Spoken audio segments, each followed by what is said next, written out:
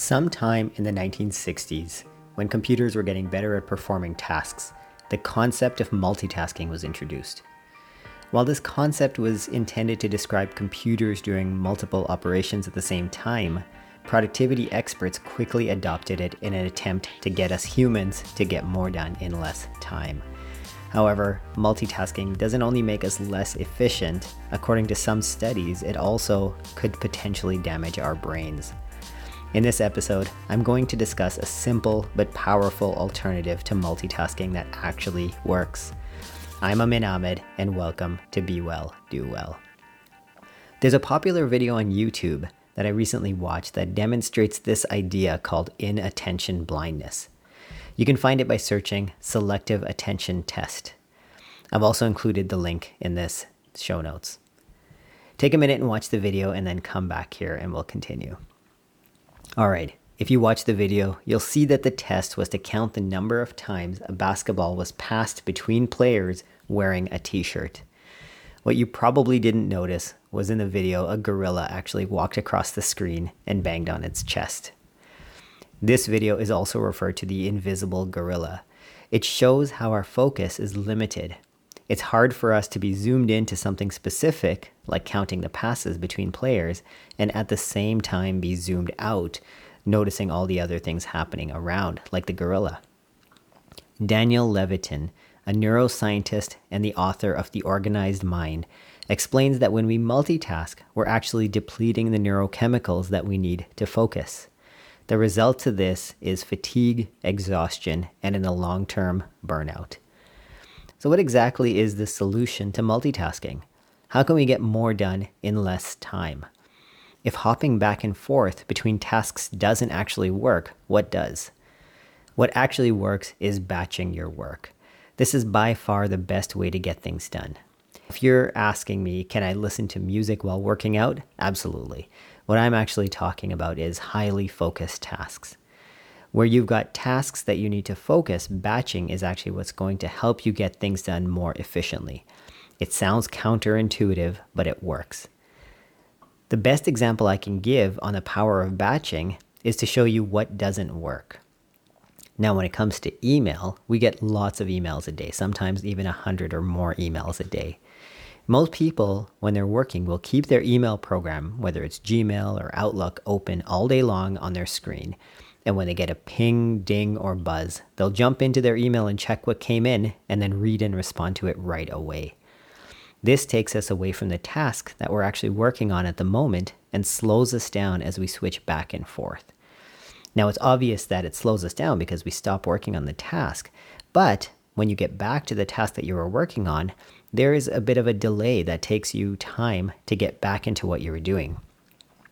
Some estimates show that it takes 50% more time when you switch back and forth because then you have to realign yourself to what you're working on. As an example, if you're working on, let's say, creating an email for your email newsletter, or you're working on social media content, and an email comes in and you leave, and then you go back to your task, well, then you have to get back to understanding what you were doing, and that takes a little bit of time. The better way to do this is to pick a time during your day, maybe once in the morning and once in the afternoon for, let's say, 30 minutes, where you're going to open your email and go through it top to bottom. An even better approach is to go through your email in layers when you have this 30-minute block. In the first layer, you're going to decide whether you need to delete it, archive it, or skip the items that need more attention. You're not going to respond to it. You're not going to address it. You're just simply going to skip it in the first layer. Then, once you've deleted and archived all the emails that are in your way, you go through it again the second time and either respond to the emails that you skipped the first time or maybe delegate and forward it on. Batching can be used for various tasks. Like I mentioned, email is one of those, but we're all trying to get more attention on social media. And so batching can be used for social media planning and creating. You don't want to be doing those two things at the same time. Planning your social media content and recording or creating your social media content use two different parts of your brain. If you're trying to plan and create and then go back to planning and then back to creating, you're just going to end up burning out and it's going to feel like a drag.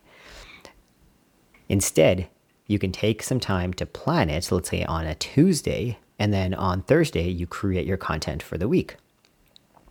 So to recap, multitasking actually reduces productivity and could potentially cause long-term damage to our brains. Batching, on the other hand, helps us get more done in less time and definitely reduces that feeling of exhaustion and eliminates that feeling of burnout. Now, we've created a planner that works on these principles that we've discussed here. The Be Well, Do Well planner has 3 main components.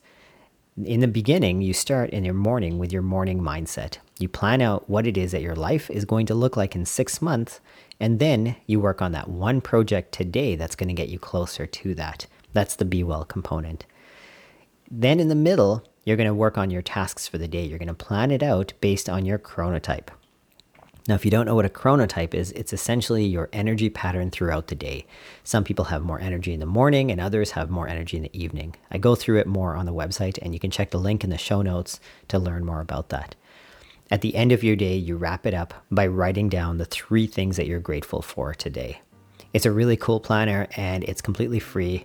Visit the website at bewelldowell.fm/dailyplanner, and I'd love to get your feedback on it. Let me know what you think.